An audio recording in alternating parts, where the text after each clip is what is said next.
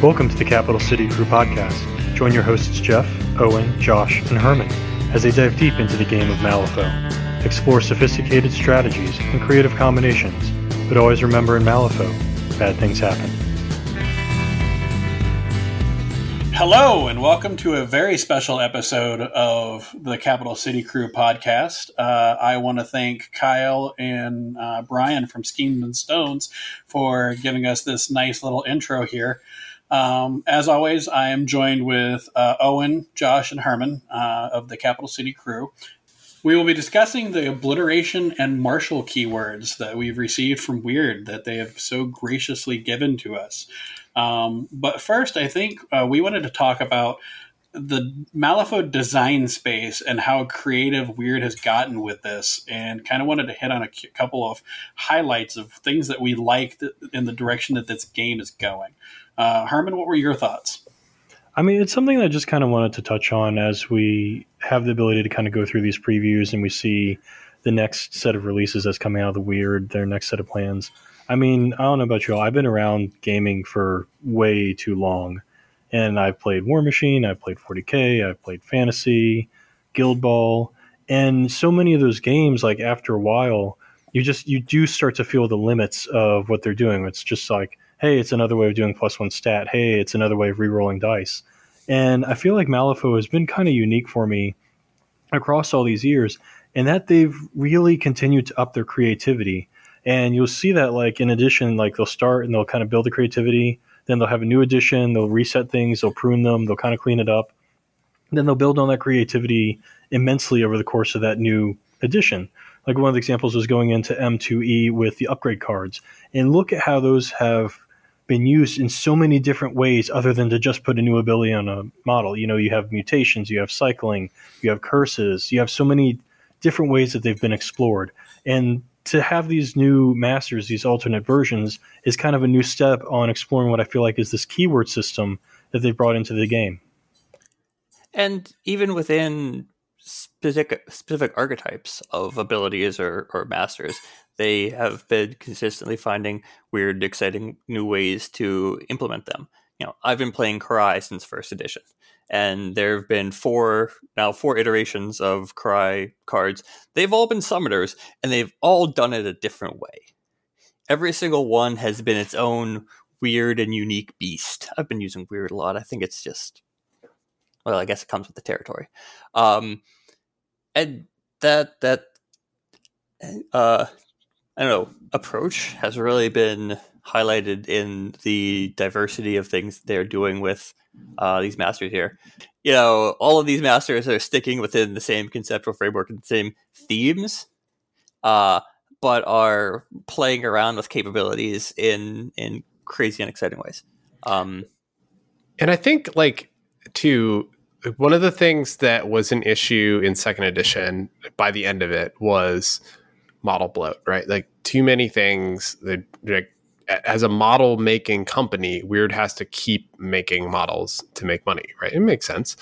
But I think making the decision to, yes, there are some new models with this, but most of the newness and the coolness of this comes from these master titles, which was a seed that they planted way back at the beginning of third edition with Lucius McCabe, and I think there's one other title. Was it Jan Lowe, maybe? But anyway, there was another title model.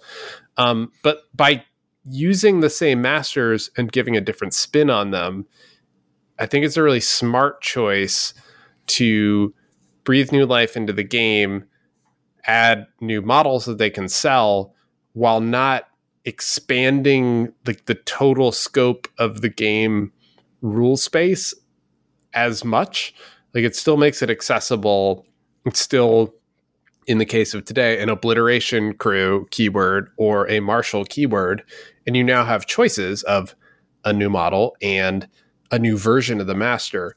But it's a really creative way to both expand it without expanding it so much that it overdoes it, I think.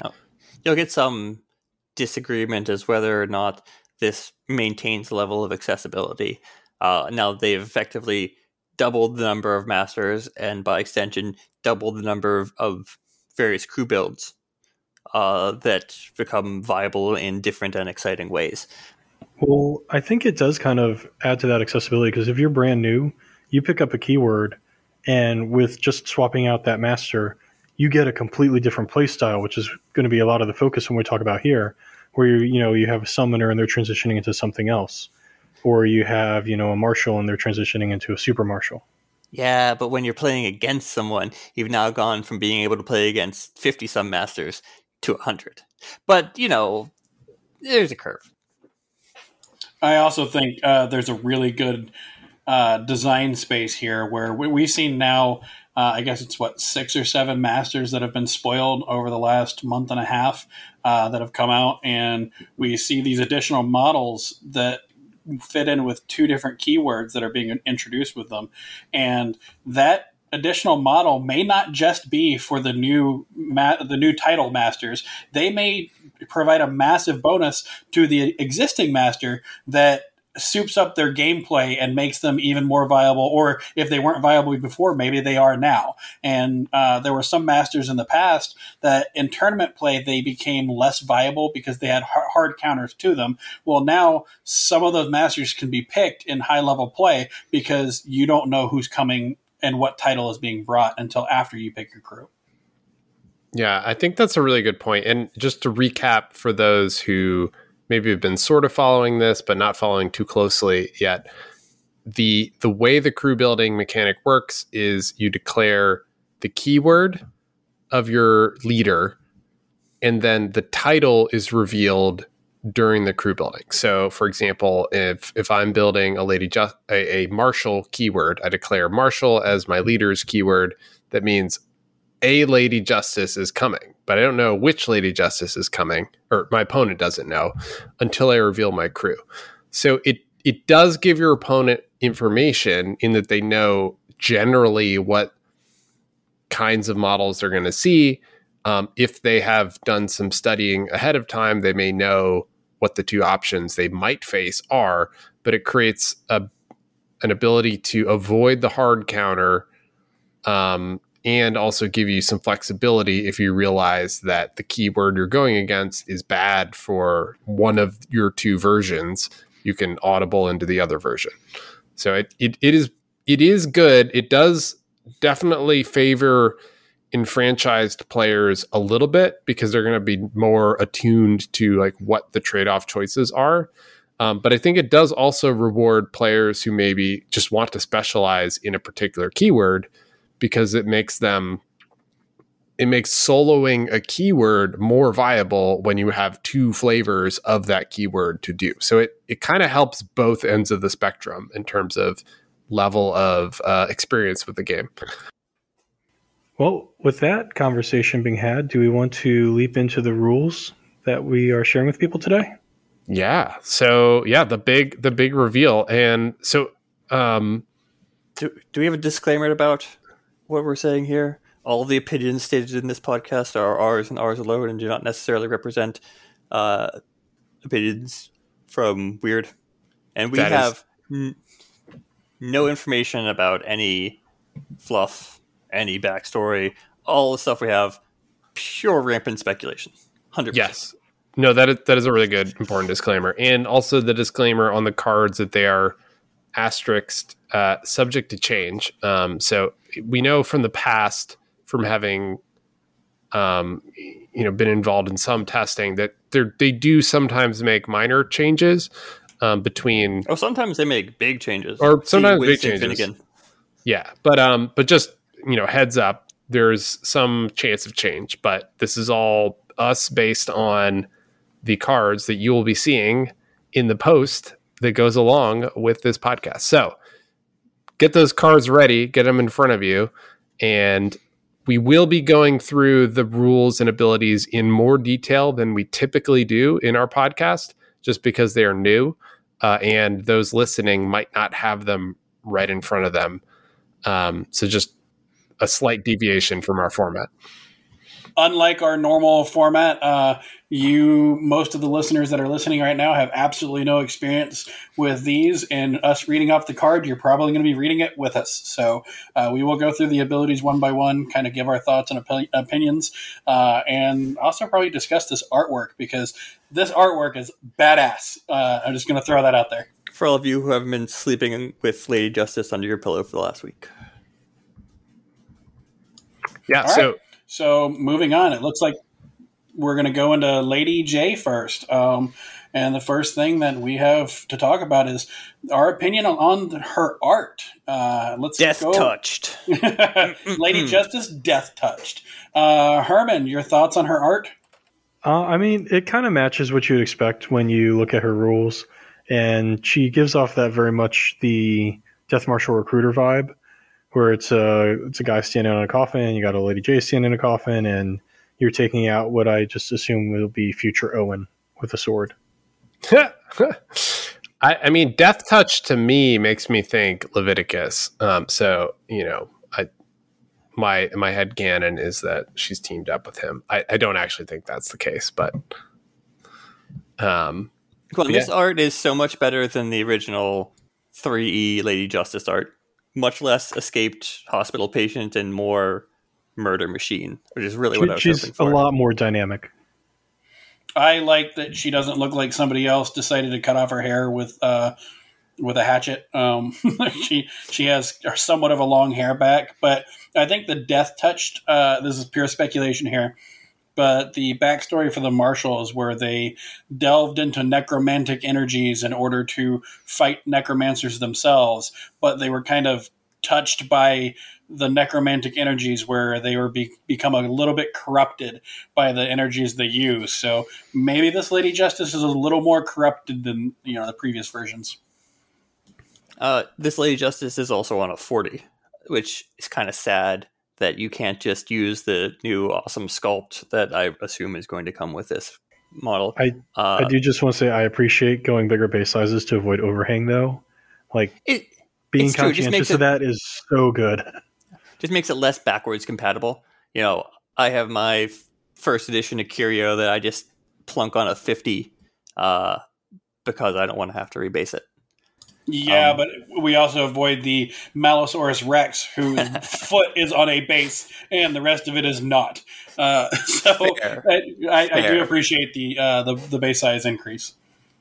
Yeah, but so beyond the art, Herman, resident guild player, tell us, how excited are you about this Lady Justice? I'm pretty excited. I think we should get to the rules so that way we can do, a shallow dive on her. Yeah, why don't you kick that off? All right, so let's pull these up here. Sorry. All right, so we've got Lady Justice, Death Touched. She is Master in Living with the keyword Marshal. The standard 15 cost for Master. Defense 6, Willpower 6, Movement 6, Size 2. Her abilities are Above and Below.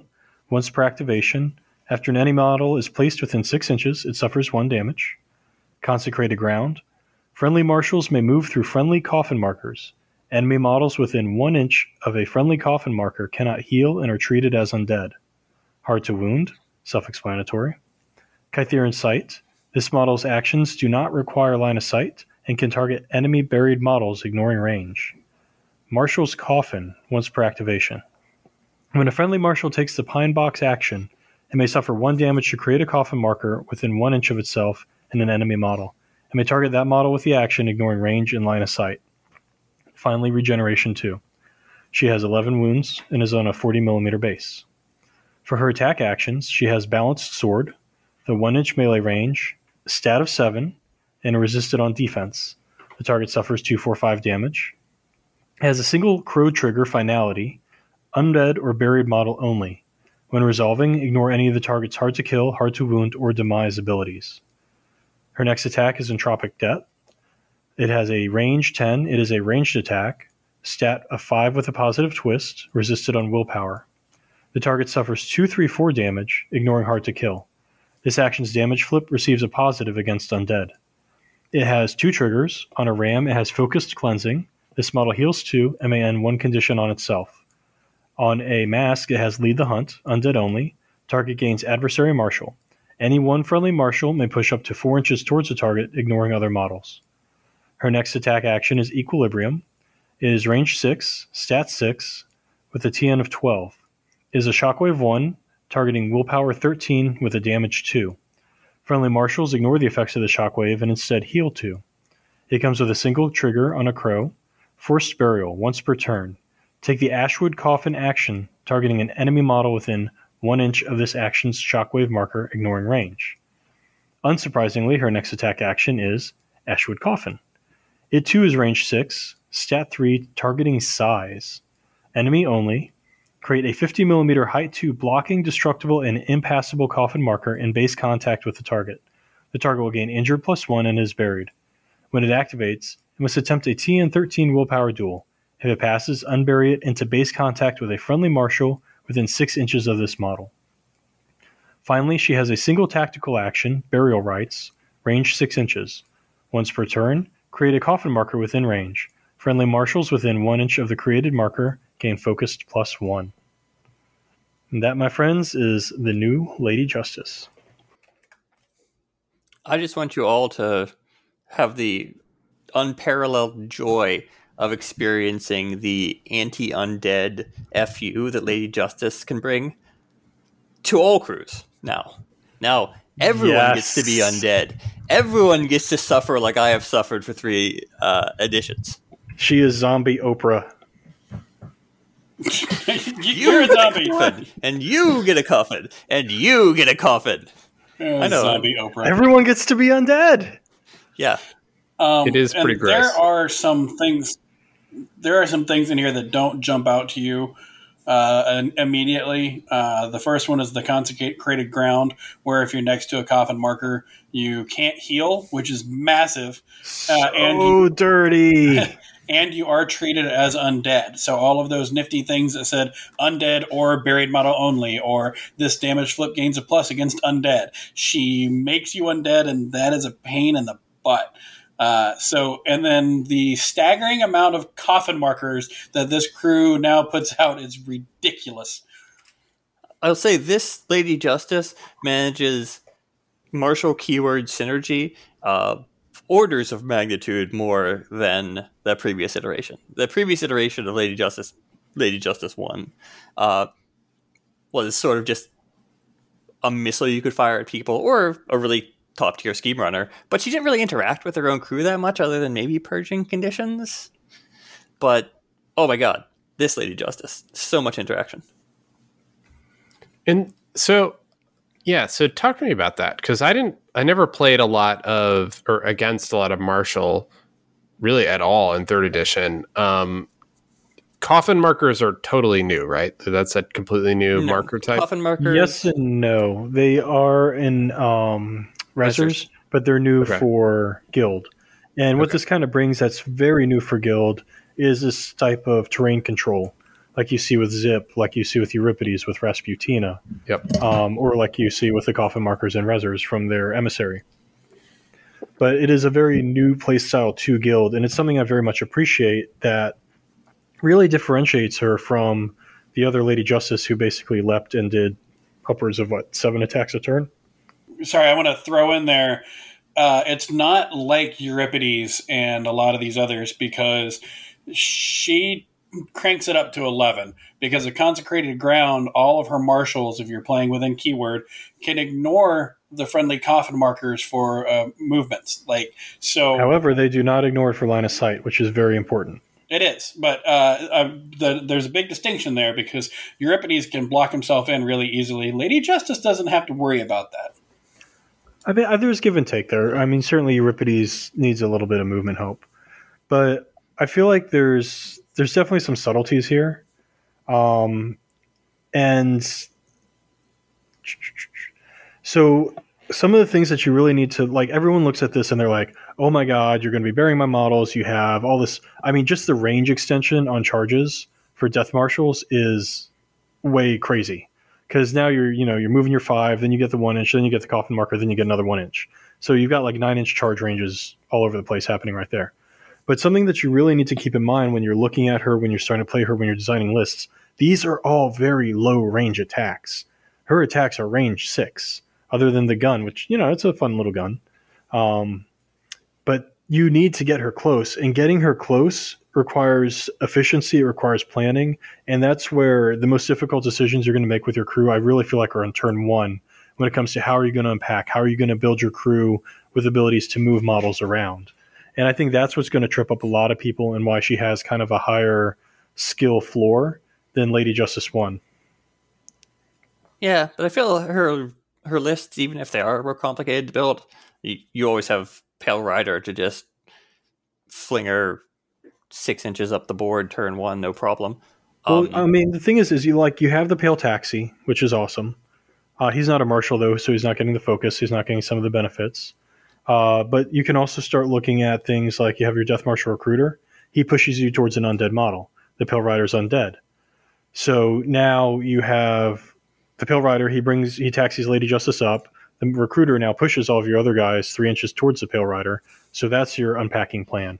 You can bring in Grimwell so he can move her with Doctor's orders. But you need to have these models. You need to have thought about it ahead of time. And just to clarify what I meant with the Charge 9 on the Marshals, is that's their threat range on their melee with the coffins. So they're speed 5, then you can drop the coffin within an inch of yourself, then you've got a 2-inch size coffin, or roughly whatever the heck 50 millimeters is, then another inch on the other side of that coffin. So that's how you're getting kind of that 9-inch threat range with them. It's not a real 9-inch threat range, though, because I can only make one attack at that distance.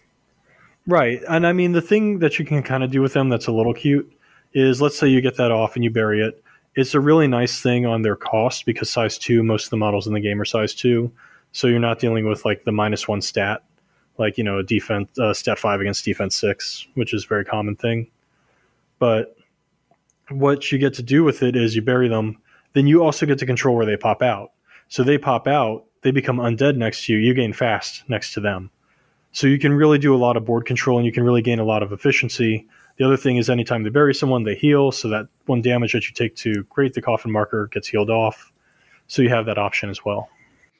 I think what you're getting at here is that this Lady Justice makes Death Marshals not sad to play.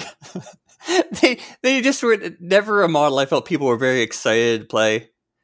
0-inch reach on their iconic pine box. Stat 2 that you have to be in base contact with. So if you bury one person and you're not managed to be in base contact with another person, then you only get that one attack on the charge. It's just they had a lot of fiddly stuff and no one seemed really happy about them. But Marshal's Coffin, that in and of itself just makes them so much more versatile. You can charge into base contact. You don't have to use that full 9-inch range. You can charge into base contact with someone. If you land the box on them, then you just Marshal's Coffin on the second attack. And you can hit something that's way farther away than what normally require extremely fiddly positioning to end a push in base contact with 2 enemy models. That's doable, but it's not casually doable. With this, you effectively can have their second attack have 3-inch reach for the cost of 1 damage, which you might just get to heal back up for free if you land that pine box on them. Not to mention they're hard to kill. And I think one of the things that you really want to highlight is kind of a two-parter on this, is when you're building your crew and you're looking at your opponent, this is a fantastic way to get shit like Montresor off the table. To get Jakuna out of your hair. Those toxic bubble crews, you can take that model and you can I'm going to deal with this later. I'm going to put him on the shelf. He's going to go away. I don't want to look at him right now. But the other thing is when you're building this crew, I feel like is a little bit of a trap, is taking a bunch of models with the express goal of hitting those buried models. Because what you end up doing is when you got like a Death Marshal Recruiter, rather than moving forward and getting up the table and getting some board control and accomplishing your strats and schemes, he's just kind of standing there attacking buried models. You can charge and attack buried models. Okay, that's a very good point. You can do that. So touche on... Very good touche on that. But your point, though, you don't just want to stand in that, because her base crew, you're right, is not particularly mobile, except for like the lone marshal, who is absurdly mobile. Right. And so when you're looking at kind of comparing and contrasting her to Lady Justice 1, what am I looking for? Which one do I want? I would look at like Lady Justice 1 as kind of being your far away justice. your symbols of authority justice, your I got across the table justice, because she has leap. You have the lone marshal, you have the pill rider, you have these tools to get across the table. This one is more your ley line, your break the line, where things are going to be on the midline. You're able to put down these coffins, you're able to control your opponent's actions, your opponent's placement, and you're able to kind of bully that center field. I also think that we kind of briefly mentioned Kytherin's sight, where she doesn't require line of sight for her actions and can target enemy buried models ignoring range. But that's a throwback to Terra. Like, I'm not saying that you're going to take a lot of Death Marshals here, but it makes a Death Marshal. Their Pine Box is absolutely terrifying to people now, because not only do you have to worry about like, hey, this model's buried, but in the past it was like, all right, my model's buried, I don't really care, it's going to come back out later. Now when it's buried, that means Lady Justice can hit it no matter where she is on the board. She can move while hitting it with the charge and her move 6. Like, she can accomplish what she's wanting to do while also beating the heck out of your models, and that's like Terra strategy right there. And you're not going to bring a whole bunch of Death Marshals, but they're not a joke pick anymore. They are legitimately a pick that you can bring in, and people have to respect that Pine Box. And there's also multiple models with stat 3 versions of Pine Box. The Death Marshal Recruiter, stat 3 Pine Box. Ashwood Coffin, which you can get 2 per turn from Lady Justice, is stat 3 Pine Box. It is better than Pine Box. Instead of giving distracted, it gives injured. And now they're -1 defense versus your stat 7 sword that you can use against them. I'm so happy that she's finally stat 7. Yeah, she did not need to be stat 7 for version 1 when she had a 3-4-5 crit strike positive flips. Ooh, in a crew with Domidors giving out injured, and herself she's got Decay to give out injured. Nah, yeah, it's totally kind of gross.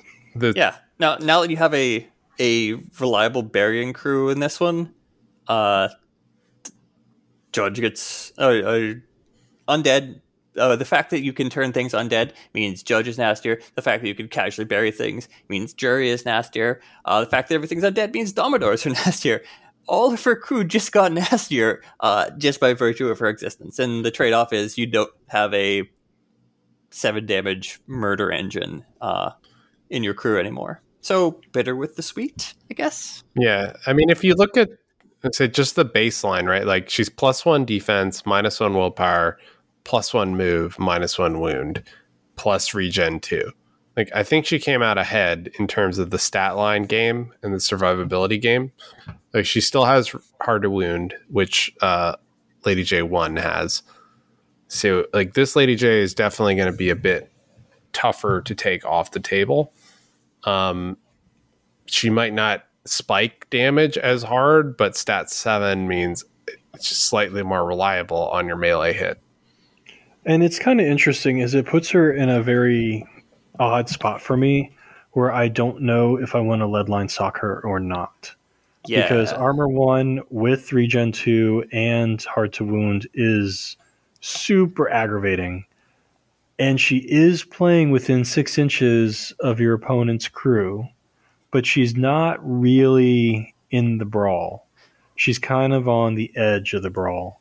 And I kind of feel like I can put Leadline Coat on other models that I care about a little bit more. I agree. She can play, like, she has to be within 6 inches or 6 inches-ish, but can be just behind a wall. She doesn't need line of sight to anything that she's doing. Oh, it's better than that, because fuck you, Ivan. She doesn't have to deal with concealment either. Well, I was going to say, that's what I was going to hit on earlier. Correct me if I'm wrong, but because she ignores line of sight, she ignores both concealment and cover because with her gun ranged action, because no sight lines are drawn. Except from things like Sputtering Exhaust or Night Terrors, stuff that has a aura of this model has concealment. Yeah, right. She ignores it from terrain. She ignores it from correct. Terrain. Yeah. Oh, yeah. So you can put her just out of line of sight of everyone. That they're right there as her defensive tech, not being targetable. It's pretty good defensive tech, to be honest. And that's something I really appreciate, where I don't have to take Leadline Suck. I don't want to have to do this to you guys every single game. I mean, you could just not do it. It's just not on her.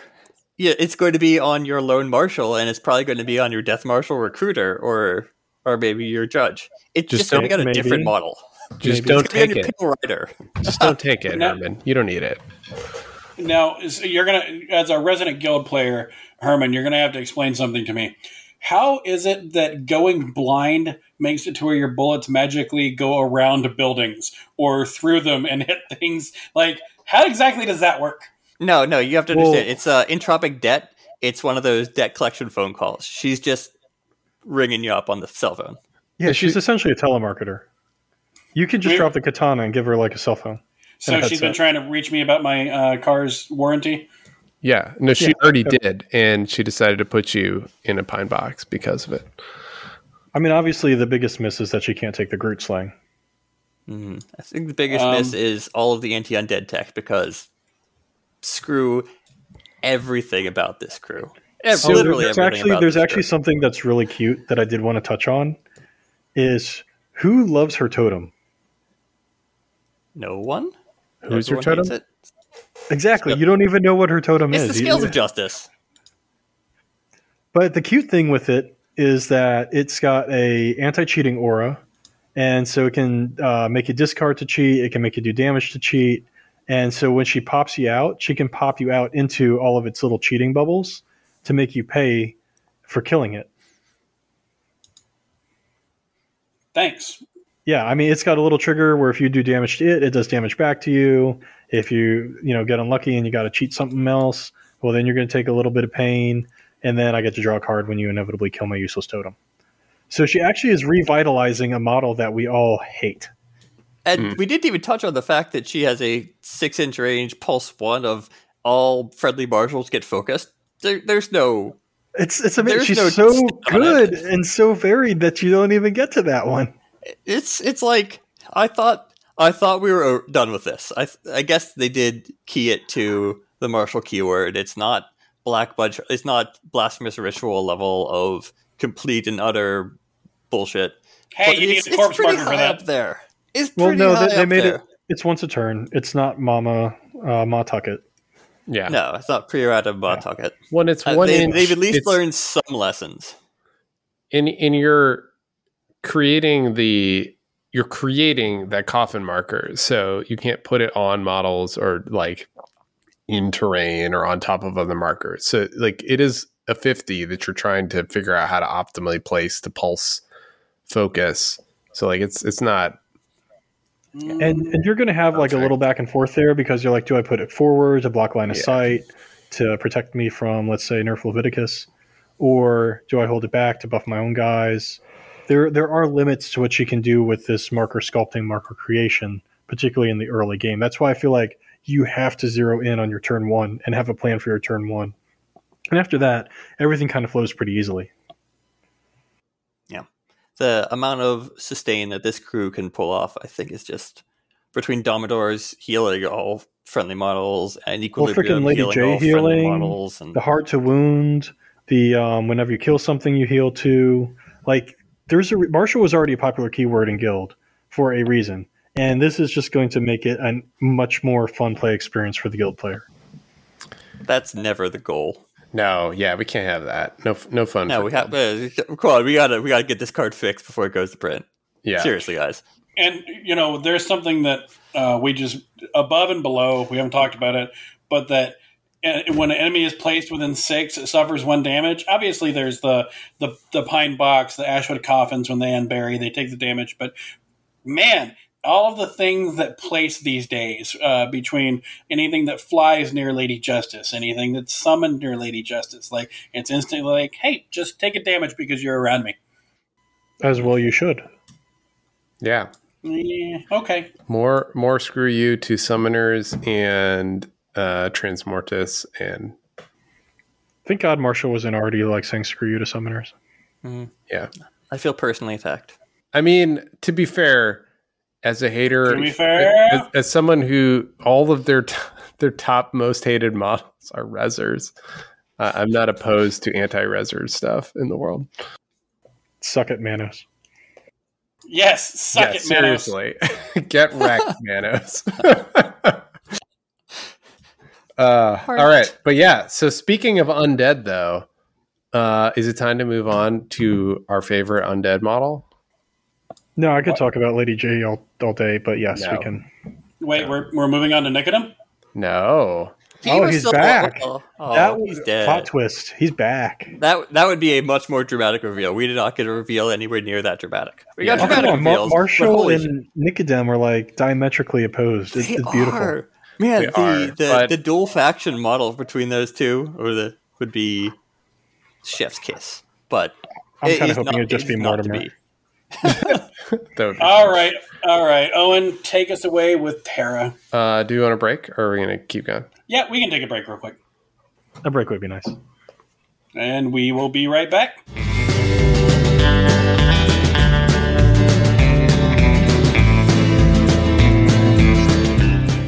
Hello. Do you like our podcast and want to ensure that it continues to run? Maybe you want to hear our outtakes on unedited footage. Or perhaps you're just flush with cash and you like being generous. Either way, we've set up a Patreon just for you. If you like us, please consider donating. Our Patreon can be located in the show notes. If not, we're all pretty sure that it's Harmon's fault. Either way, if you like our show, go ahead and leave us a comment. Thanks.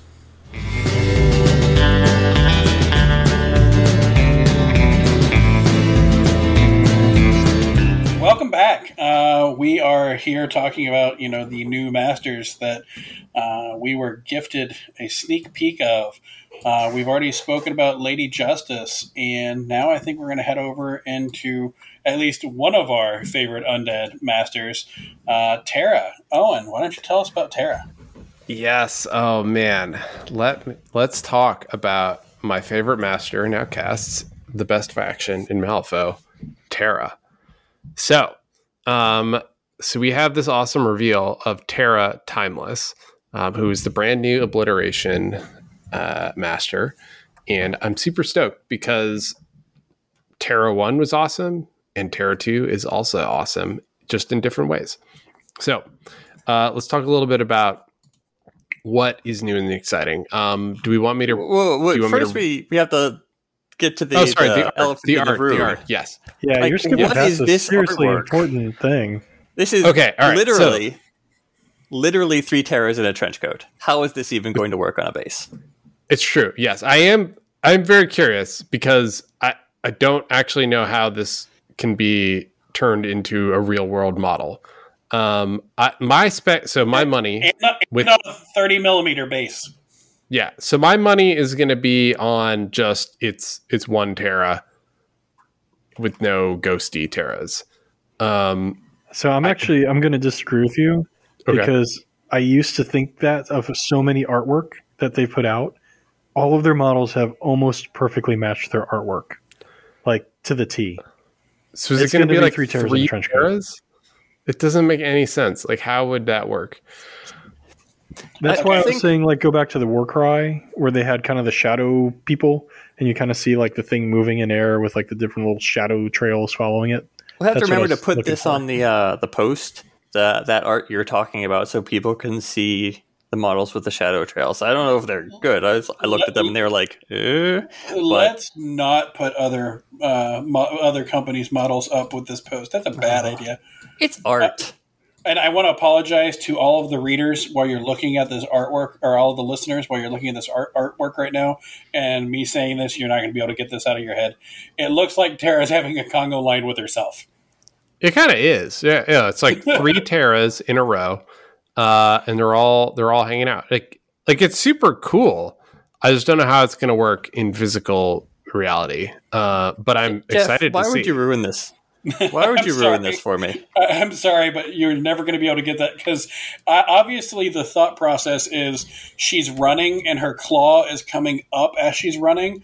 But unfortunately, it looks like the second Terra is holding onto the first Terra's waist, and they're just kind of like dun dun dun dun dun dun.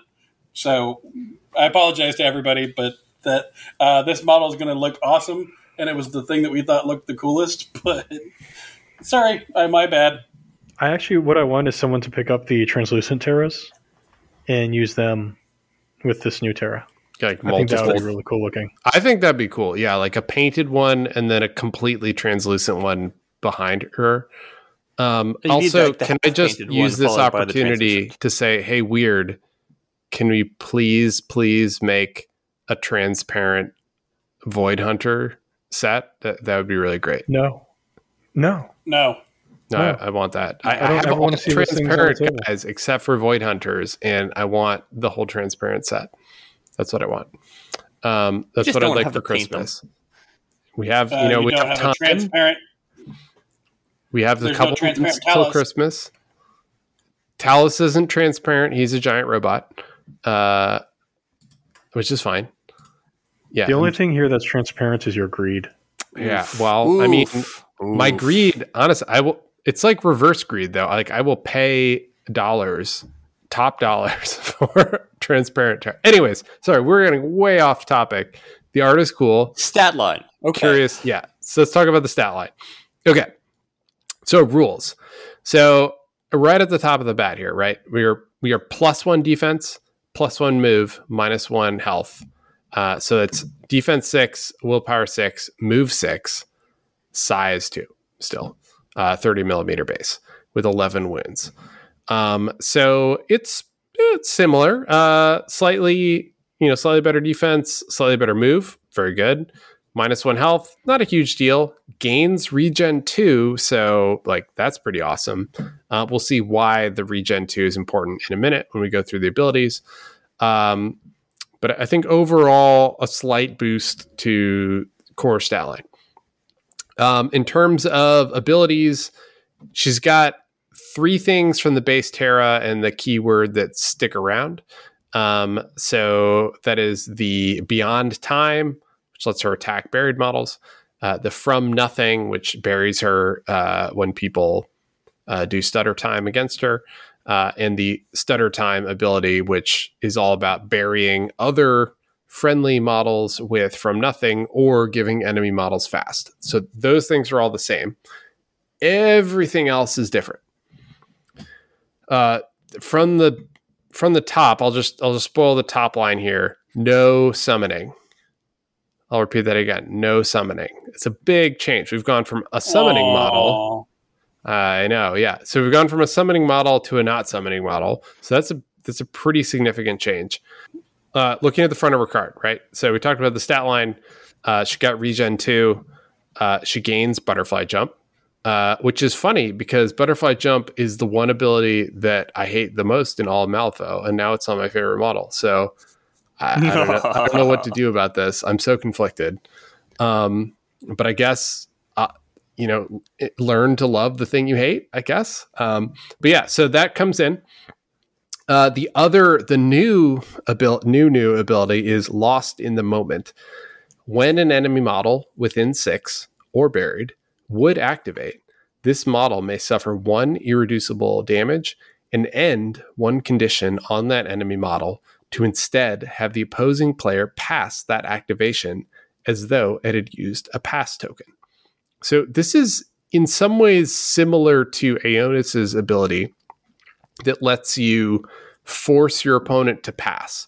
But it comes with the added bonus of being offensive condition removal, which is pretty sweet. This is useful in a couple scenarios. One, if you've given an enemy model fast for fun and profit for some other ability, you can be like, no, JK, you don't get fast, and you're going to skip your activation.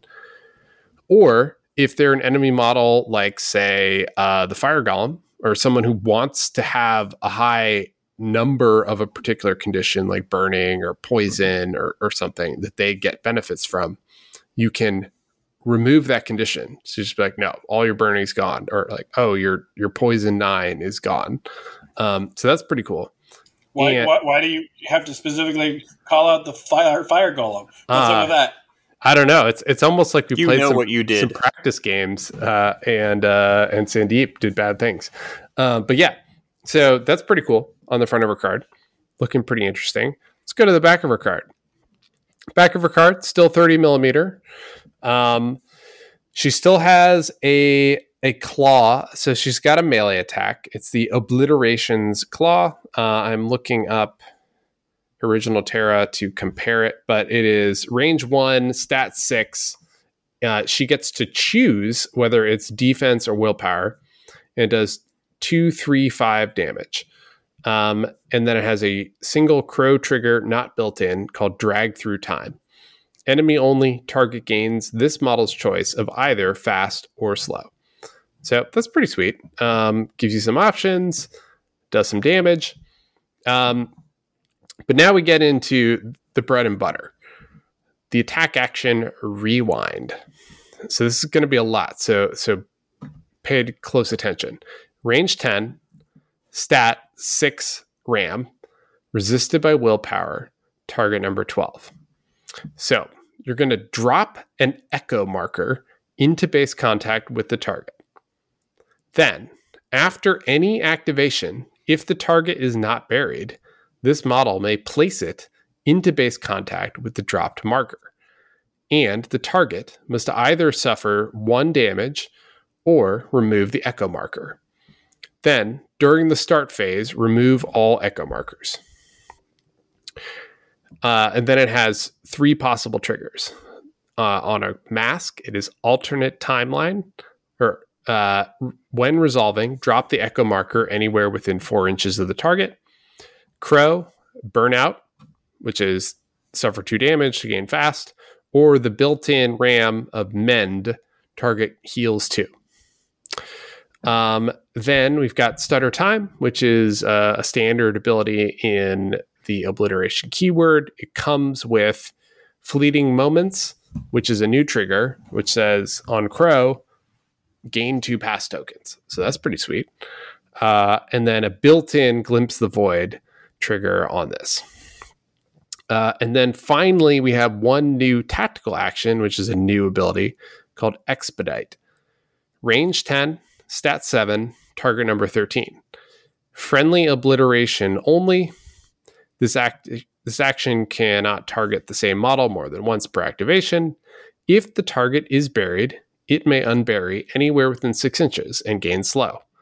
Then the target may take a general or claw action.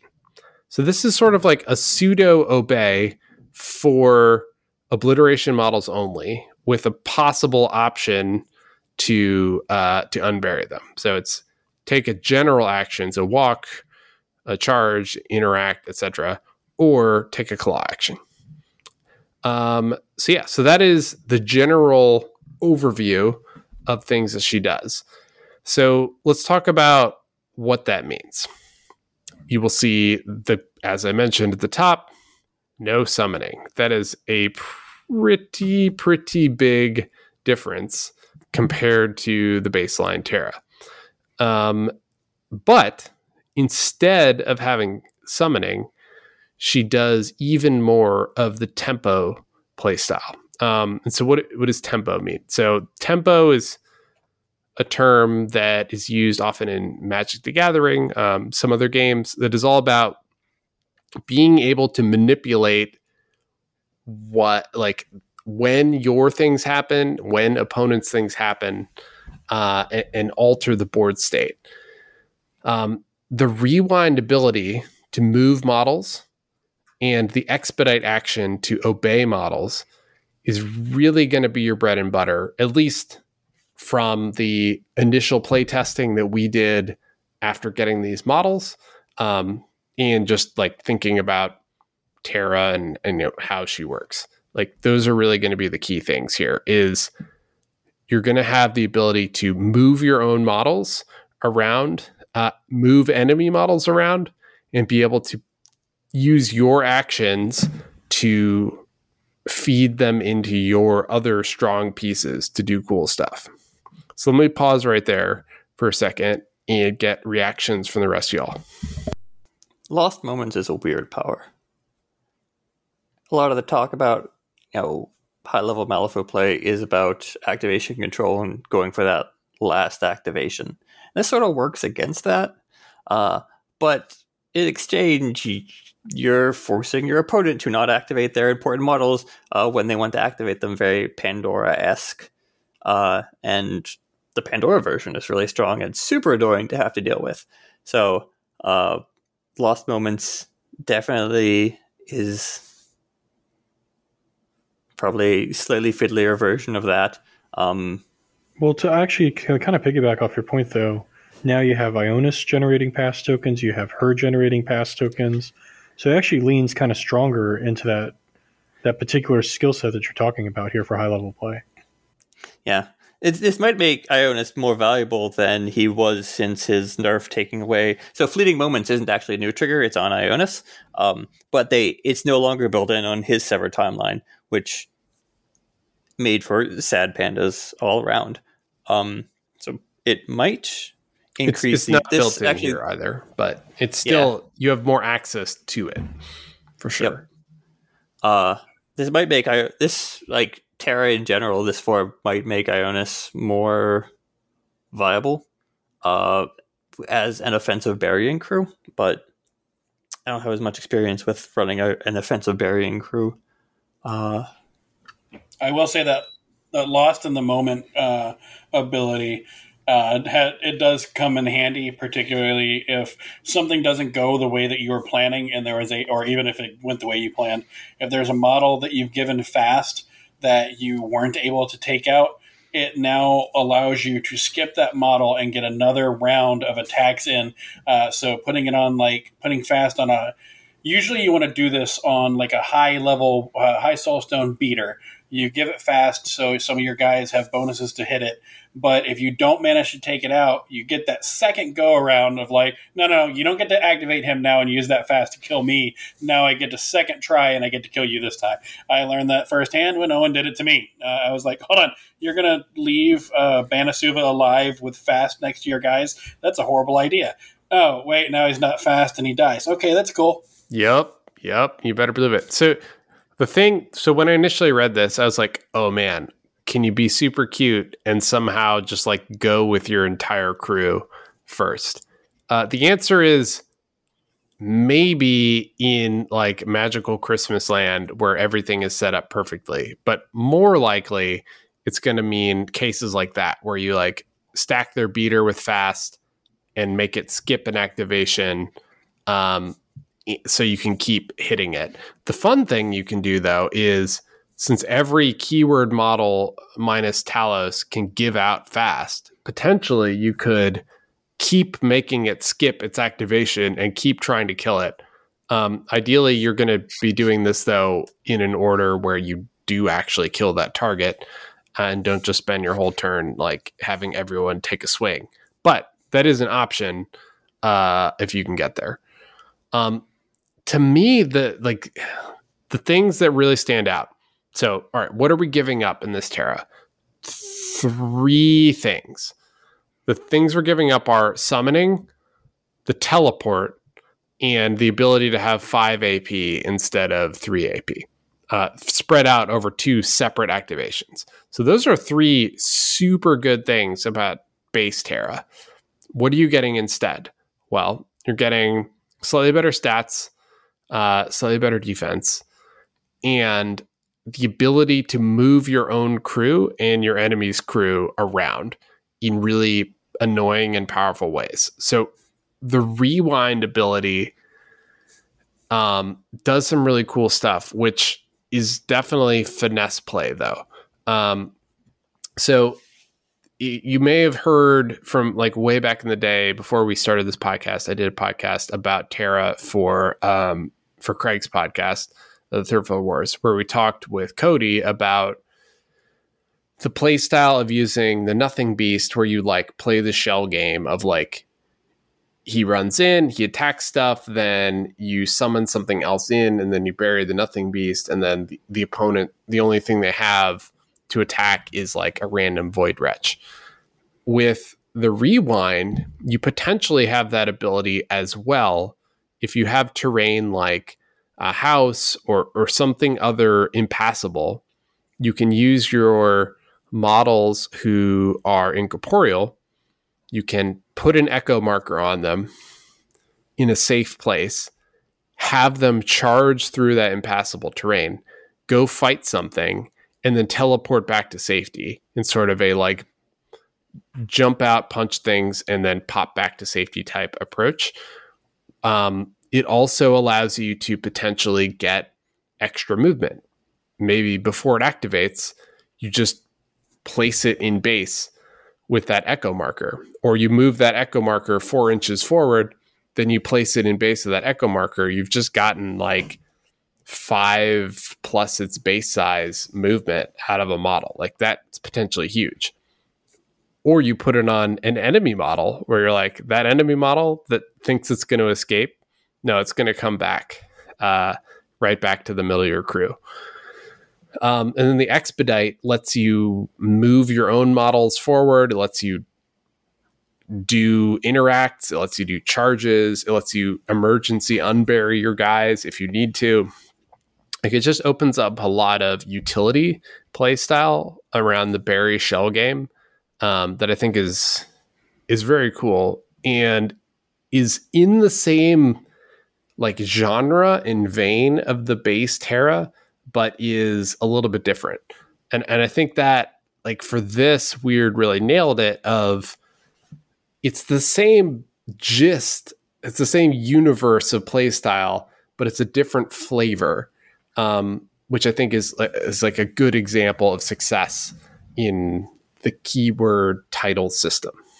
It also opens up we've always had the Terra bomb where you could bomb in the Nothing Beast and things like that. But this also brings in, because Terra can herself do this and then unbury the model along with it and force it to attack. So you could have Terra, you could bury Terra because she with a stutter time. You can bury the Nothing Beast with a stutter time, and then you can have a Void Wretch run across the board, put fast onto something, and then when Terra activates, she drops into base contact with it. She pulls out the Nothing Beast with her expedite. It gets to make an attack. She continues her activation, and now you have a Nothing Beast and a Master standing next to potentially a Scheme Runner that ran out on the flanks, and she can reposition her crew really easily using these abilities.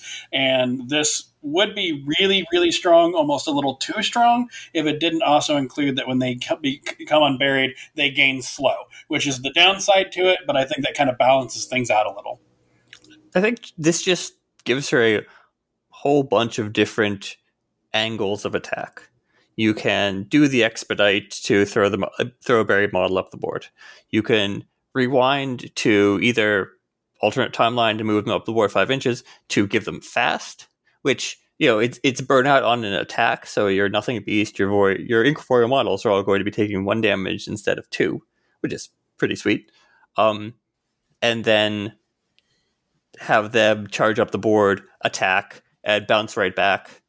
You could do even some weirder stuff where you use rewind on the model to put out the echo marker near your backfield or in a safe location, have another model subsequently stutter time to bury it, unbury it next to a fast thing, have it attack, and then at the end of its activation, bounce back to the echo marker.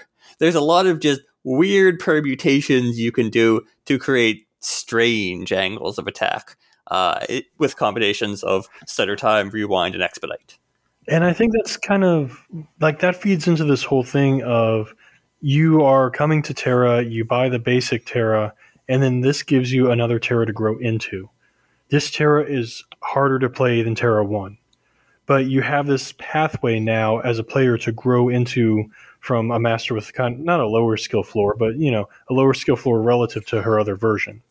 So I really appreciate that. And it's not just a play style difference, but it's actually giving people like steps to go through as they, start in this game.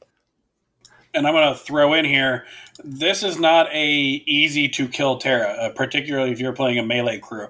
Between Butterfly Jump, her regeneration, and having just a stat 6 across the board, like she is fairly hardy. She can get in there and use these abilities and Butterfly Jump away, moving the whole time.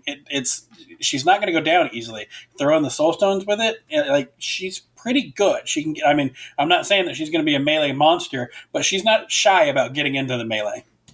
Yeah. Although, and I definitely reserve the right to change my opinion after more playthroughs because we've only gotten to play a couple games with this version. But I think the sweet spot is going to be melee sometimes, mostly helping move your own crew around. And then maybe getting yourself buried and unburied in order to move. But we shall see. I want to talk a little bit about like, so when do you use which Terra? So from my initial thoughts, right, on this are that this Terra is better, much like with Lady J, this Terra is better for the midfield. And Terra 1 is better for the distance strats and schemes. It's like Terra 1, very good in symbols with your teleport, your extra AP. Like she is actually a fantastic scheme runner and mission runner with the ability to summon. Like that's all super good. This Terra, very strong into things like ley lines. So corrupted ley lines, the big thing is like, can you make sure both your model stays in place? So like you want to avoid lures and other movement effects. And can you mess with an opponent's model to move them off their marker? Well, Rewind, being an attack action, can do both. You can target your enemy model who's carrying the lodestone, and because you control when it gets moved, you can just wait till the last activation. It's a place. Yeah, and it's a place. You can't place. You can't place them because you have the lodestone. True. Yep. I do have a segment here. So what you're saying is that Terra 1 is going for distance and Terra 2 is going for speed, but she's all alone in her time of need? Yeah. No, get out. I do love the distance. But yeah, so other fun... No, go ahead. Now, well, you can't use Rewind to move the lodestone carrier itself. What you can do is prevent them from having a ball carrier that moves up to it to accept a pass. If they're going, rather than walking up themselves, if they're planning on handing it off, you can target that model that is in position to receive the ball and move them out of the way. Oh, well, no. So you can do it. You can totally do it, because what happens is if the model would be removed, you just throws the lodestone to someone else. So if you do it to an enemy who's sitting next to the symbol, it still works. It just moves the lodestone to someone else. Oh, that's for berries, not for the place. Yeah, you just can't place a model with a lodestone. That's how Lady J does it. Boom. Yeah, but one thing that we're missing with this Rewind ability is it does not specify non-master. So one of the things that you can do is if you know you got a zip or somebody that's going to be moving around or somebody that's fast, like, all right, well, your activation ended and you are right back where you were. Congratulations. So like things like that will be fun. It's true. You tag them with Rewind and they cannot escape. So something that's kind of meta that keeps, I feel like, showing up is different markers. And you kind of notice that coming around where you had like the first one, I believe, was Sonya 2 released with the Pyre markers, Lady J2 with the Coffin markers, Terra with the Echo markers, and then models that, remove markers like the Guildmage. And one of the things is that we've gone from 2 to 3 is we'd seen kind of that reduction in conditions. Are markers kind of turning into the M3E version of conditions from M2E? Kinda, maybe, but less of a problem because they more often than not go away on their own, and a lot of them don't do much. Sorry, I think one of the things that this thing's going to really help you out with is I don't remember the name of it. The Deathbeds. Thank you. Yeah, where you're like, all right, that model comes back here. It's now next to a corpse or whatever marker, scheme marker, and my Echo marker, and I kill it, and I get Deathbeds. Woo! Yay! Everybody's happy. Echo markers seem specifically designed to enable that because they're removed at the start phase, not the end phase. One note of caution to people who are like, oh, sweet, this is just an easy Deathbeds. If you use it on an enemy model, the model gets to choose whether it suffers a damage or removes the Echo marker. So almost always the enemy is just going to be like, cool, move me and then remove the Echo marker. So you have to be careful about using the Echo marker as your target marker for the Deathbeds. You could use it, though, as the deathbed's marker if you just drop it next to an enemy and also a scheme marker. Like you have the option to create a target marker. Similarly, it's good for research mission because you can just create a new marker type somewhere. I think but a word the of joke's on caution you. to everyone doing deathbeds is there is no easy deathbeds. Yeah, no, for sure. Oh, there's lots of easy deathbeds. They're called pyre markers, and you kill them in them. Yeah. Well, the other thing, though, that it does enable is detonate charges. So you could use rewind to move an enemy model potentially up to like 6 inches from its position into a spot where you've already set up the ski markers. And it doesn't matter if they remove the echo marker because they're just in the in that detonate target zone. I guess that also works for like take prisoner. You can disrupt anything that has to do with like the center of the board. Like you can really mess with other people's schemes and put people where you need them to be. So that like it opens up a lot of movement shenanigans is the big thing. I do want to point out one thing that she has opened up. Hold on a second. I'm pulling up the scheme. The one it's really hard to get right now, where you have to have one of their models past the line of past the middle line. Bait and switch. Bait and switch. There we go. So at the end of the turn, if the chosen model is on your table half, at least 4 inches from the center line, what you can do is you can get the mask trigger as the last activation. If they're anywhere near the middle line, you use the mask trigger where you place the echo marker anywhere within 4 inches of the target. And at the end of her turn, you place that target in base contact with the marker. So you're going to have roughly about 5-ish inches away from where the model was. Pretty easy bait and switch right there. And the second half of bait and switch is like just phenomenally easy to get. So like that's a really good tactic. You don't have to do that with the last activation. You can do that at any point during the turn and then just not trigger the echo marker until the end of the last activation. You could just have it sitting there waiting.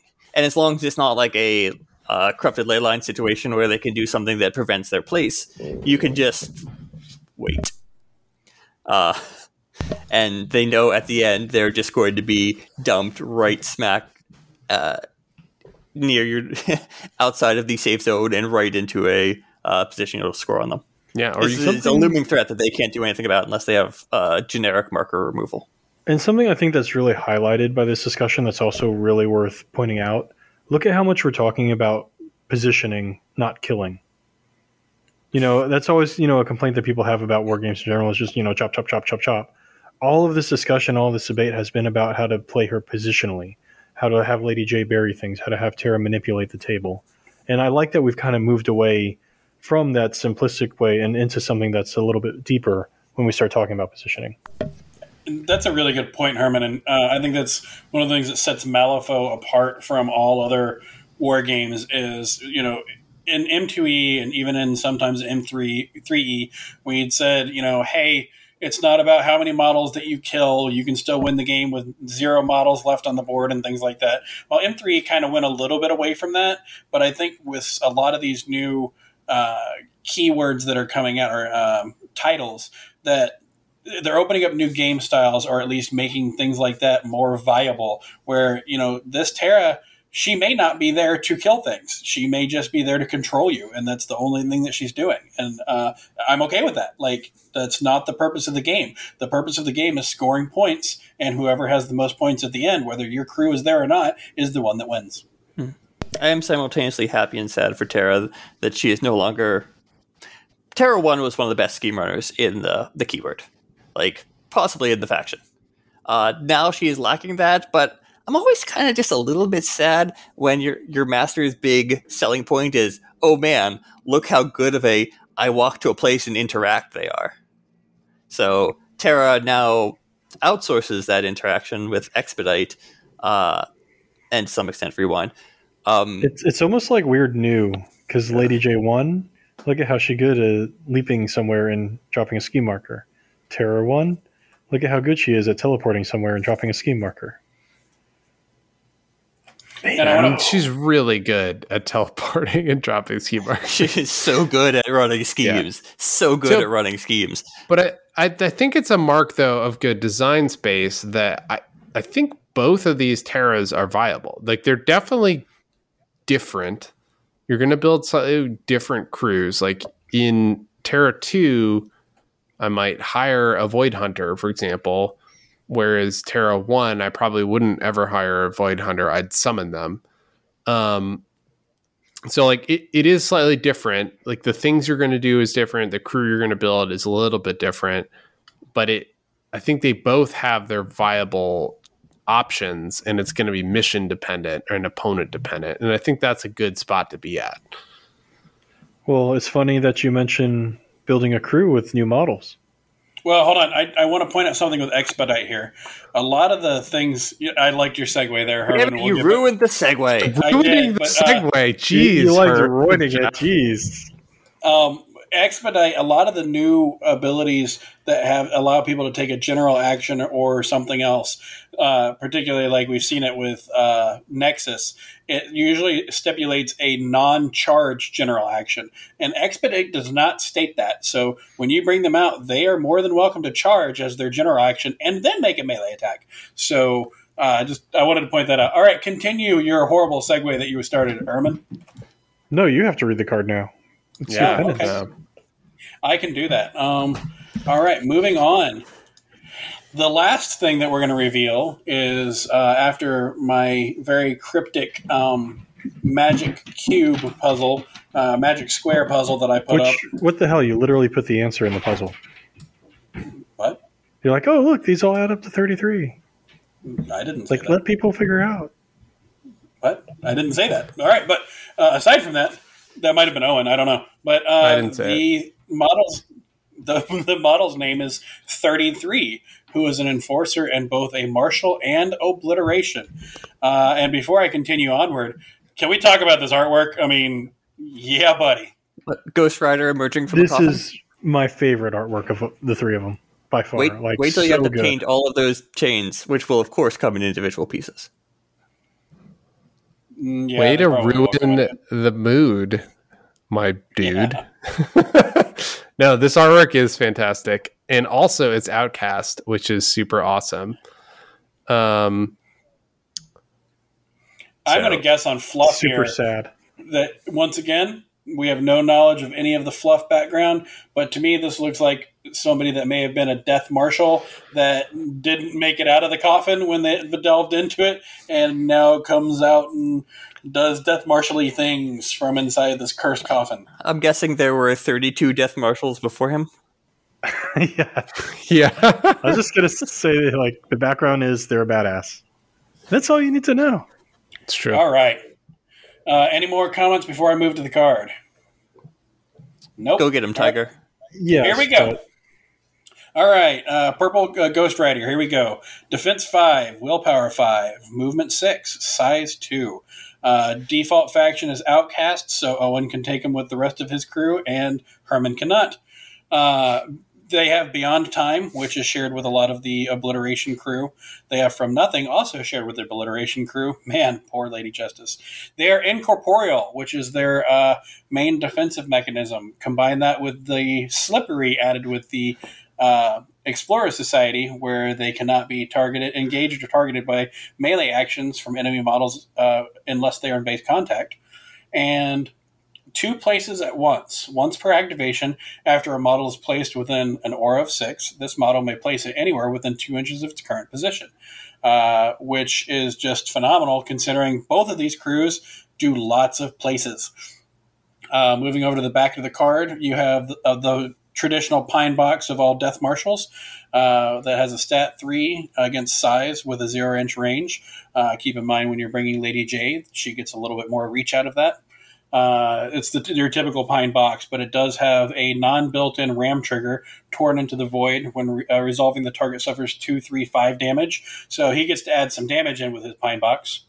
He has the Lost Peacebringer, which is, I don't think This is different from the other Peace Bringers because apparently it's been lost, and it has a 12-inch range. It's way better, much better. Yeah, it's way better. Resisted by defense. When the action is declared, this model, meaning 33, may discard a pass token to receive a positive to its duel or damage flip, which pairs nicely with those Terra random pass tokens that she's generating.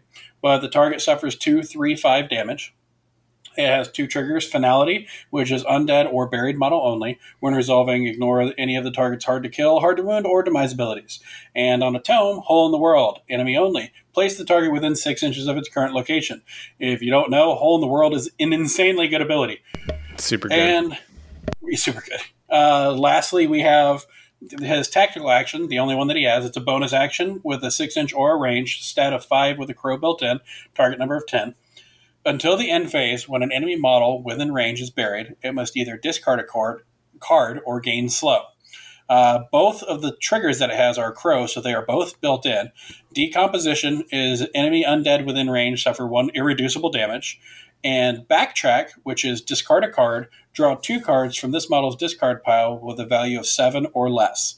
So the first one, a little bit more geared towards Lady Justice, but the second one, card draw is always good for everybody. So that is 33 in a nutshell. And from having played against 33, I hate this dude. I love this dude. That's a really strong way of saying you love him. Well, it's when you play against him, you don't love him because, God, this dude's annoying. Like, I mentioned this before. It is really annoying to have a model, and previously every model that had Slippery did not have a ranged attack. And now we have Slippery and a ranged attack, and it is highly agitating, where you can be standing literally a centimeter away, but not in base contact, and they just get to shoot, which is frustrating. All they're doing is handing out hugs. It's like, it's not a coffin, it's a basket of puppies. No, it's not a basket of puppies. It is a stat 3 pine box even, so you're above average pine box, and that's great if you don't want your opponent to have models on the board. So I will say this guy is delightful for Marshall because you got the movement 6 and you have incorporeal, and you have a keyword that traditionally struggles with movement. That's what they're bringing in. But something to point out with that card draw, there is no Joker requirement on there. You can pull that Black Joker into your hand. Yay! Hey, you know what? It gets it out of the deck. It stops it from messing you up. That's a great thing. The other thing that I've used it for is actually drawing 2 aces, like last activation, and then just discarding them to help my deck a little bit. It is pretty sweet. I think it's pretty awesome for obliteration as well. Now, this guy seems to work really well in both crews. Beyond Time now works better for Marshals than it would have in the past with Justice 2. And, well, From Nothing doesn't really do much. Like you said, extremely a quality scheme runner, synergizing with the places. The places happened in all iterations of both Marshal and Obliteration. You have Lady Justice can place for the original. The Unburies are places. Summons from Lady Justice or from Terra 1 are places. So you have a lot of different options. Well, I guess the Unburies are places because her summons are summon buried. So you have a lot of options to use 2 places at once, both offensively and potentially defensively. He's going to be really annoying to deal with for like anything with flying. You know, you get charged by a mature Nephilim before it gets to take a swing. You place it 2 inches back, and suddenly it can't hit you unless it was in base contact originally. I do want to point out, when you have flight, you have the option of not using flight. If I remember correctly, it's a May, so you can walk your movement instead of your flight where you don't place. It's true, but you know, you have an incorporeal model, so he can just waltz through hazardous or severe terrain such that, you know, they either fly or they don't get to you. So either they don't get to you or they don't get to you. Either way, it's a pretty good option.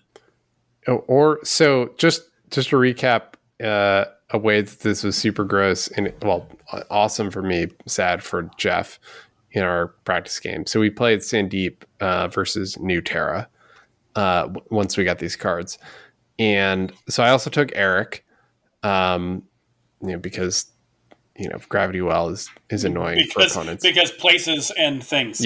Yeah, but I figured, hey, he's going to be trying to jump his fire golems and like nonsense all over the board. So the fun thing is there was a point where he was like, haha, I'm going to place this guy outside of Eric's aura. So I'm going to place you over here so I can come fight you. And I was like, cool. So you place there, and then I place you 2 inches away from the place where you placed. So you can't do anything because I put you somewhere else. And he was like, no, shoot. So like the ability to mess with opponents' places, as well as like this basically says rewind has +2 inches of movement on it. This 33 is really like a level up for the new Terra. I think he's going to be an auto take in the new Terra. Maybe a little bit less so in base Terra, which is probably good. Like, I don't think you want necessarily an auto take in either either title version. But for new title version, it's like a huge level up. And that gun, the gun is bananas. Like, hole in the world. Gun's really good. The hole in the world ability is super good. Like, move the enemy model 6 inches. So the other thing, and this, I don't know, this may be too strong and needs to be toned down, but Slippery, you can't be engaged unless you're in base contact. So far, I believe Slippery has not appeared on any model with a ranged attack, a gun attack. And for our readers, Owen was away from his keyboard and his computer when we talked about that earlier. Ooh.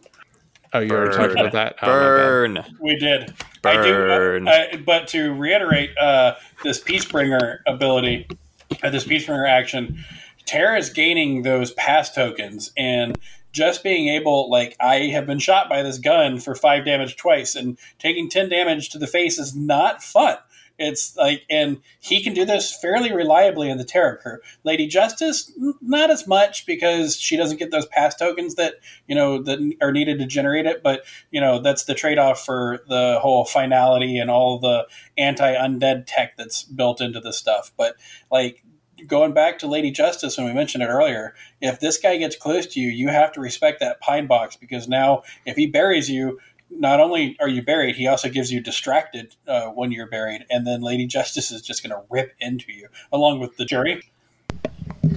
I'd say my one, now that you bring that up, like one thing just from a like it wouldn't make any sense from a flavor perspective, and I do recognize that mechanically it'd be slightly different, but like from a simplicity of rules perspective, I feel like you spend a pass token to get plus to the damage or duel would have been better as the keyword ability from the Qi and Gong, where it just is a keyword ability that says spend a pass token to get either plus to the duel or plus to the damage. Just from a rules simplicity standpoint, that would have been cleaner. But I do get that they might have wanted it only for this ability. And flavor-wise, it probably wouldn't make any sense to have the Qi and Gong one. Them converting pass tokens to damage flips would be bonkers. Yeah. Having one model to do it is pretty cool. Having an entire keyword to do it, bonkers. Granted, it would be Qi and Gong, I want to give a shout out here, though, to Weird. I don't know about the rest of the models that are dual keyworded like this, but if they are all similar to this, shout out to Weird and their rules designing and any testers that helped to make this possible, because this model, like just looking at 33 alone, where he's useful in both crews that are completely different from one another, and he comes in and elevates the gameplay of both of those crews, not just in the new keywords or the new titles, but also the former original masters. Like, that's amazing game design right there, and shout out to all of anyone that was involved in that. Yeah, and mic drop. Boom. No, also, fuck you, decomposition. That's my standard Resurrectionist player diatribe. What, you don't like that he just gets to pulse out 1 damage to every undead around him? Tactical for irreducible damage 1, like, who does that? Molly. Like, irreducible damage 1? Just, hey, I can see you. Boop. That's not irreducible. She basically rolls up a newspaper and swats every single model in your opponent's crew on the nose. Only if you do something twice.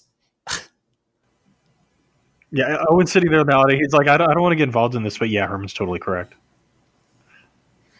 But a year and not just the decomposition, but a year and a minute when a model is buried that it has to discard a card or gain slow, like that's phenomenal for Terra and also great for Lady Justice if you're working in this buried game where he just like even himself like, hey, I'm going to put up a year and a minute and do a whole bunch of damage to any undead that are around. It's only 1, but 1 irreducible. Then I'm going to charge in with this pine box, and if I bury you, I'm going to give you distracted, potentially make you discard a card or gain slow. And if I get my trigger when I bury you, I get to also do 2, 3, 5 damage to you. Like that's pretty good. Yeah, it is interesting though. Like in the game with Jeff, and I think in most games against non undead, I feel like the year and a minute is going to be mostly just like a bit of a throwaway of like maybe I get to cycle cards, which is good, right? Like, oh, I randomly get this free action where I might get cards back, is solid. But like against undead, it's just like randomly a hoser, and the berry giving slow thing is potentially really strong. I'd probably better honestly in Lady J, where if you're going to go the pine box route, you do bury things in Terra. At least in how I play Terra, offensive bury is less of a thing. I'm trying to just like kill stuff, but it's definitely a cool ability, and I like that it helps you kind of either keyword. Well, what's kind of interesting with Lady J, there's a couple things there because she buries a model in the coffin. They come out. You can now place that model. If you take something like the emissary that's got a 2-inch reach, you can place that model who popped out outside of their melee but engaged. So you're kind of wasting their time that way. So you have kind of that interaction. But you can also try to build a Lady J crew that leverages a lot of hand pressure by comboing in 33 and Grimwell and all the various options of staggered that are available in Guild. Pale Rider gives it out. I believe Lone Marshal gives it out. The Judge gives it out. So once you put a staggered on a model, Grimwell can assassinate the hand. You have 33 to add more pressure on hand and assassination that way.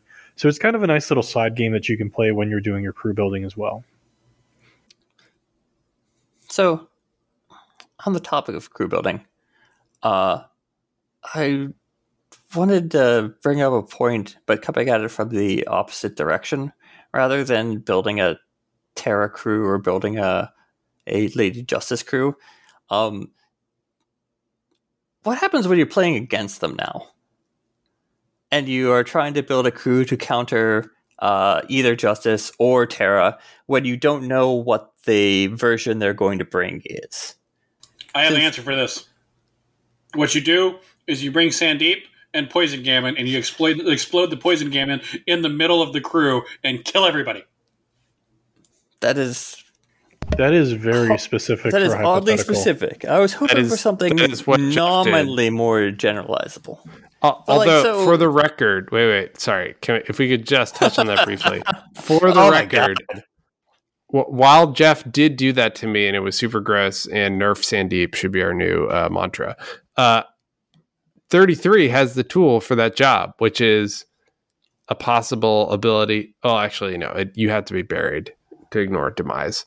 But I could have tried to bury him and then shot him. No, you just make them undead, so you just played as Justice. So I think one of the things, as you're looking at these crews and you're trying to decide, is even though the playstyles change, the keyword does not. So if you're going into Lady J, you're going to have to deal with Hard to Wound. You're going to have a fair amount of like Peacebringer shots, Lone Marshal, things like that. So if you kind of look at focusing down on your strats and schemes for yourself, and then kind of is there a specific thing you need to counter within them, or a stereotype that you can apply to that crew, like Incorporeal on Terra, or you should just any Terra just bring something that kills summoning, like straight up. That was kind of a facile argument of a response, but let's look at Lady Justice for a second. The two different versions that you have for Lady Justice 1, you are not really seeing as many Death Marshals. You're not seeing the Death Marshal recruiters as much. You're not seeing like leveraging the burying tech, and you also don't have, as you mentioned earlier, the board control aspect. You're not bringing out the terrain. You're not dropping markers everywhere. So the threats that they're bringing are very different. You have, a Lady Justice crew that involves lobbing a murder engine into your opponent's crew while backing it up with, stuff like Dominators or the Pale Rider or the Lone Marshal. But that's not the kind of threats you would necessarily be expecting to face against a Lady Justice 2 crew, which will probably be leveraging Pine Box more. It'll be leveraging the terrain aspect of it.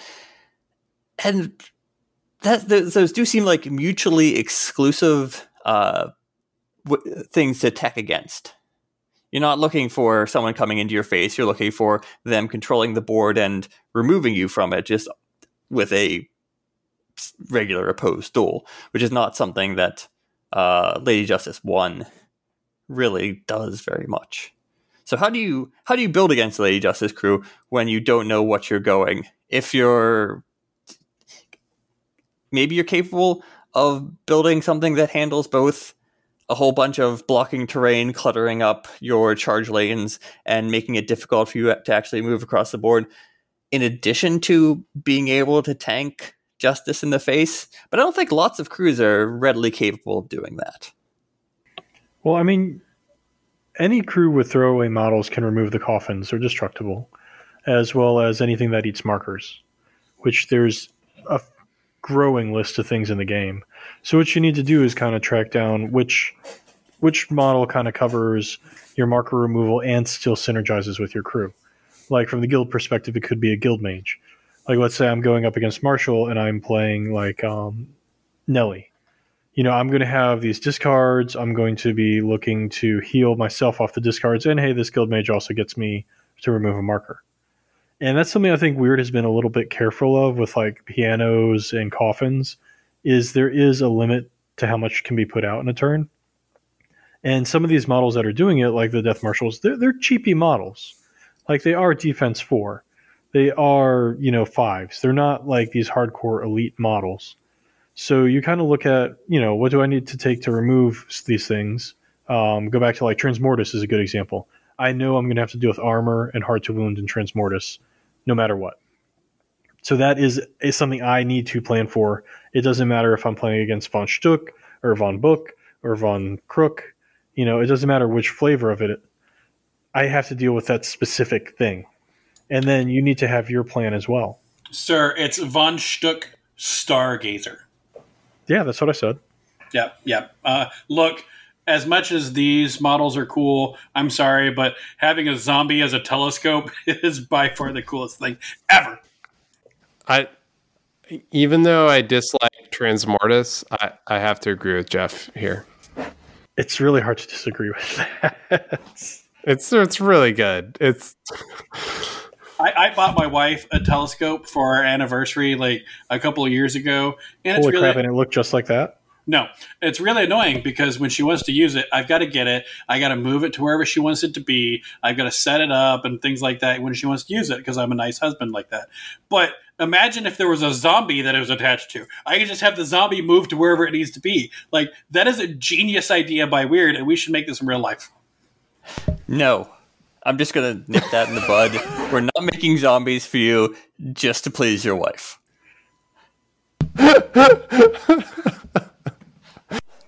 Speechless.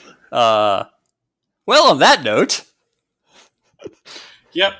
Does anybody else have any interesting things about either the marshal or obliteration keyword that we'd like to throw in?